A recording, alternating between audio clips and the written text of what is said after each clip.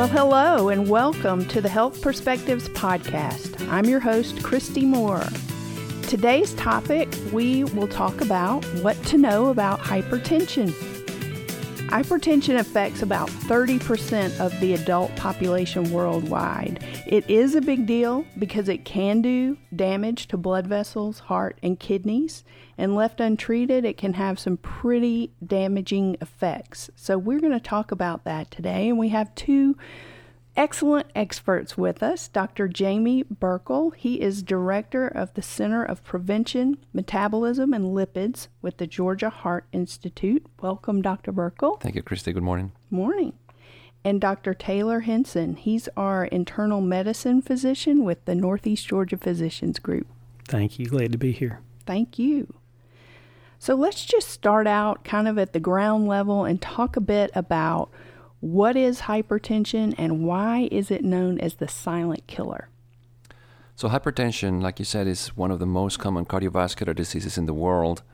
As you mentioned, 30% of adults worldwide have hypertension, and is defined as a blood pressure greater than 130/80. And it's known as the silent killer because really when patients have hypertension, they don't have major symptoms. And unfortunately, many times the first manifestation of hypertension is a heart attack or a stroke. And it's associated with a significant morbidity and mortality. And for that reason, they call it a silent killer. So it's very important that the public in general is aware of that. I always tell my patients, know your numbers, get checked, and important to always get screened. Yes, and I've heard those stories of where someone will walk into either a health fair or even their physician's office and find out their blood pressure is through the roof. And as you say, have no idea. Absolutely. And pretty much have to go to the emergency room right then. That's right. Yeah. That's right. Those of us who do primary care, particularly internal medicine primary care, where we have elderly populations, maybe as many as 60% of our patients will be hypertensive. And so it's a number that we know at each visit, and we take a great deal of attention to the blood pressure so our patients know their blood pressures, and we make sure they know their blood pressures, and we do too. Very good. So what really causes the high blood pressure? It's a multifactorial problem. I mean, there are many issues that are in play. It's hypertension or high blood pressure is just too much blood pressure. So blood pressure is a normal process in the blood vessel wall. And in hypertension, many of the mechanisms that are involved in moving blood through our body are just off kilter a bit. The yin and the yang is a little bit off, and that can be different with different people and different physiologies and different circumstances. I know Dr. Burkle can attest to that. Yes, indeed. And there are factors that are related to heredity and family history. So if one of your parents is hypertensive, you have a 50% chance of being hypertensive yourself. And there are factors associated with lifestyle, eating too much salt, lack of exercise, some medications, especially painkillers that the regular non-steroidal anti-inflammatory agents can do that. And I mean, there's multiple factors that can contribute to that. And obesity is probably the biggest. And don't forget sleep apnea. Right. Don't sleep on sleep apnea. Exactly. It can be a big one. Yes. Something you said made me triggered a thought about obesity. Yes. So I have definitely heard of people who lose, I don't know, as little as maybe 10% of their body weight, and they do see maybe sometimes blood pressure is one of those things that they see improvement in.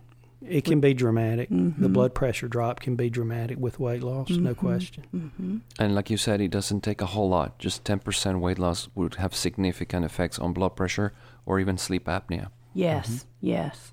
Well, you start messing with people's sleep, and they're gonna not be too happy. So, gonna want to do something about that. So, what's kind of worst case scenario? What can happen if blood pressure is not controlled? So we see it in two ways, right? Acutely, if your blood pressure gets extremely high, you're at a high risk of a stroke, which is when one of your blood vessels in the brain will burst. And this is obviously associated with a significant risk of long-term effects, like having a paralysis or disability, or you could die, of course, if there's a significant bleed in the brain. It could also be associated with heart attacks, which is when one of your coronary arteries gets obstructed by blood clot or plaque. It could also be associated with dissection of the aorta, which is the main artery that comes out of the heart. People that have severe hypertension can actually dissect their aortas, and that's a cardiovascular emergency that requires emergency open heart surgery. Mm-hmm. So that will be the acute phase, right? In the chronic phase, which is what we see commonly in our practices, you see patients coming in and they develop changes in their cardiovascular system, starting with the heart. The heart becomes thick. The muscle thickens up the same way that bodybuilders or weightlifters increase their muscle mass. The same way, when the heart is exposed to high blood pressure all the time, then the heart will thicken up. Other things that we see is chronic kidney disease, because the kidneys actually suffer from having high blood pressure. So the kidneys develop what is called hypertensive nephrosclerosis. They harden up, they stop working the way they should, and it becomes a serious problem. Mm-hmm. So I know we said most people don't even have symptoms, but if they do have symptoms, what might some of those look like? So symptoms will vary depending on the severity of the blood pressure, but a frequent headache, feeling flushed, having palpitations, feeling rapid heartbeats, having chest pain or pressure, having difficulty, this is a very common symptom, patients having difficulty completing tasks that they used to do before, walking up a flight of stairs and then feeling completely breathless at the end of it. That might be because your blood pressure is too high.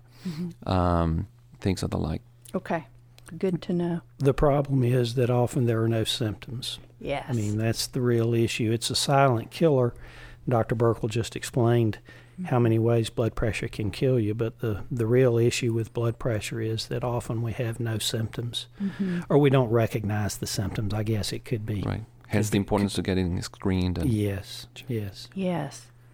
So can you guys tell me a little more about these numbers, the diastolic and systolic, I guess, and what those mean and what people need to look for?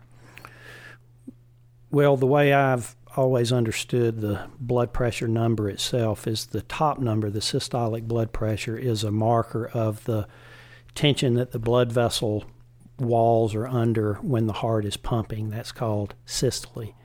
And that the bottom number of the blood pressure is a reflection of the tension on the blood vessel wall when the heart is not pumping.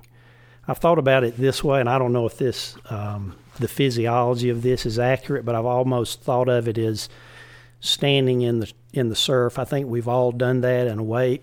Imagine that you're standing in the surf and a wave comes crashing down and comes across your legs, and you feel that pressure and force. There's a mass and there's a volume, and it's a very striking thing. That's like the top number on the blood pressure.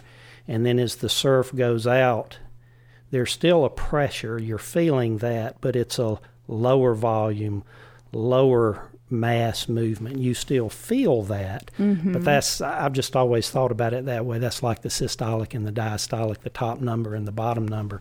And if you'll notice, when you're doing that, what's happening to your feet in the sand? Sinking. It's sinking. So things are happening. It's a dynamic process on the blood vessel wall. That was a perfect analogy, actually. Thanks for that. Yeah, so he explained it perfectly, and it's a very dynamic process, like you said. The systolic pressure related to the force of the blood as the heart contracts in systole, which is when the heart is at the maximum peak of contraction. The systolic blood pressure is at the top number. The diastolic blood pressure reflects the tone, the blood vessel tone itself. When it's high, the diastolic blood pressure is high, it's because your blood vessels have too much tone, they're too vasoconstricted. And we use medications to control both systolic and diastolic blood pressures differently. I'm glad you brought up medications because, a lot of times people, I think, erroneously think, oh, I don't want to take any medication. But in this case, it seems like it is very important that they do get on So medication. I tell my patients, it's not about medications or not. It's about getting to goal. right? Yes, what we've learned through the years is that people think that just because they don't take any medications, they're healthy. And people may perceive as if you take too many medications because you're sick. Mm-hmm. It's the other way around. It's about reaching goals.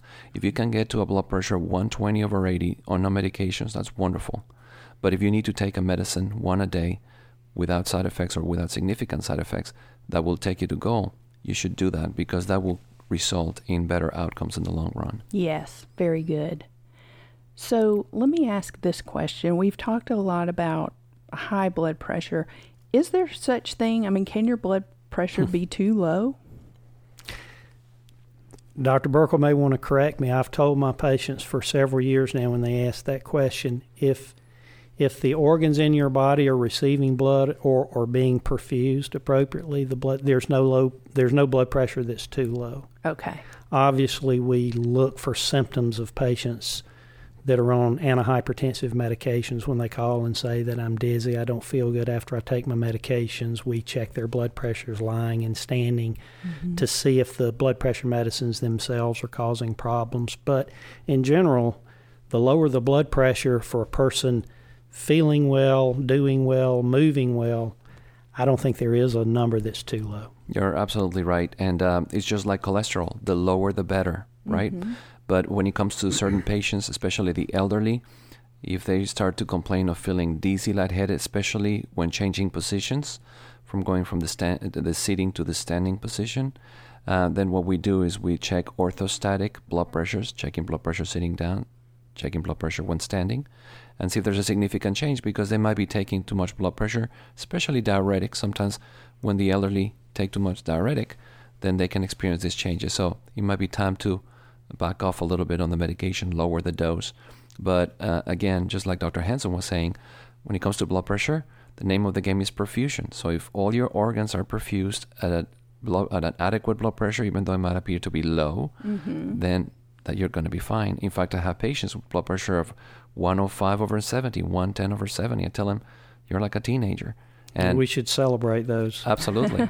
And in fact, studies have shown that when your blood pressure is at that level, your organs will actually function longer. Your kidneys, you'll have a longer function for your kidneys. You have a longer function for your brain and your heart. So that was the ideal blood pressure in a way. Good to know. Good to know. So let's talk a little bit about patients who need to measure their blood pressure regularly. Are the at-home cuffs, are they pretty effective? For the most part, we discourage patients from using wrist monitors because they're highly inaccurate. We recommend the arm cuffs, and it's important that patients use the right size cuff. If you have very large arms, make sure you use a large cuff. Otherwise, you will always have an overread. Your blood pressure will be exaggerately high. But for the most part, those automatic blood pressure monitors that you can check and use at home are a good way for us to gauge more or less what the patient's blood pressure control is at home. 20 years ago, that wasn't the case. We would have patients coming quite often with their home monitors, and they would never be accurate. But today's home blood pressure measurements are pretty good. We always have patients bring in their monitors, and we check their monitors, the numbers that they're getting in our office with our office blood pressure readings to confirm that they're accurate. And then if we confirm that, we feel pretty good about the numbers that they give us. That's great. Yeah. So what other ways other than medication is high blood pressure treated? Yeah, so the first step is always lifestyle changes, right? Lifestyle modifications. So when someone comes to our office and the blood pressure is high, what we recommend is you start with your basics. You watch your salt intake, watch your caffeine and alcohol intake. Make sure you are exercising and walking every day. Make sure you try to lose some weight because for the most part, patients will be experiencing some of this blood pressure elevations in the setting of recent weight gain. So increase activity, get enough sleep. Many of our patients don't get enough sleep. So when you do all those things, we call it lifestyle modifications, you bring the patient back in a month or two. We recommend that they get a blood pressure monitor, just like Dr. Hansen was saying, and compare their numbers to ours and decide about 2 or 3 months later to see if the patient has reached goal or if they need to take medication. Very good. Yeah. Very good. And it's very important, I'm sure, for people to stick to a treatment plan. Once you decide on what that is with your doctor, you need to really stick to that. Absolutely. Definitely. I think that's one of the things about primary care that I enjoy over a long period of time. Patients will stick to plans if they trust the people that are taking care of them. I mean, it just comes down to that. And if we pay attention to blood pressure, they'll pay attention to blood pressure. I check everybody's blood pressure that comes into my office virtually every time. There may be one or two in a week or a month that I don't, but I come in and try to get people relaxed and go over the basic things, and then I personally check their blood pressure. Half of them will tell me, hey, your nurse just checked my blood pressure, and I say, I know, I want to know for myself. And in doing that, they tend to sort of get the message. In fact, in the last few weeks, I've had 2 or 3 situations that happened like this that surprised me. I had a patient on the exam table. I'm checking their blood pressure, and I realized that they uncrossed their legs, and they're sort of embarrassed. And I realized, I'm the one that should be embarrassed. I wasn't doing this correctly. But they've bought in to the degree that they know how to check their blood pressure, and they know how their blood pressure is supposed to be checked. And so I sort of told them, I said, look, that's on me. You did good. And so they buy in if we buy in. Great point. And I think that's an excellent point for us to end on today. We've covered a lot of great information. Appreciate you both being here. And just for those listening, please do be your own advocate for your health. As you heard, there are definitely lifestyle changes and things you can do to take some personal responsibility for your health. So thanks for joining again. Please listen to us anywhere you get a podcast, and don't forget to rate, review, and subscribe so we can make sure others hear this helpful information. See you next time.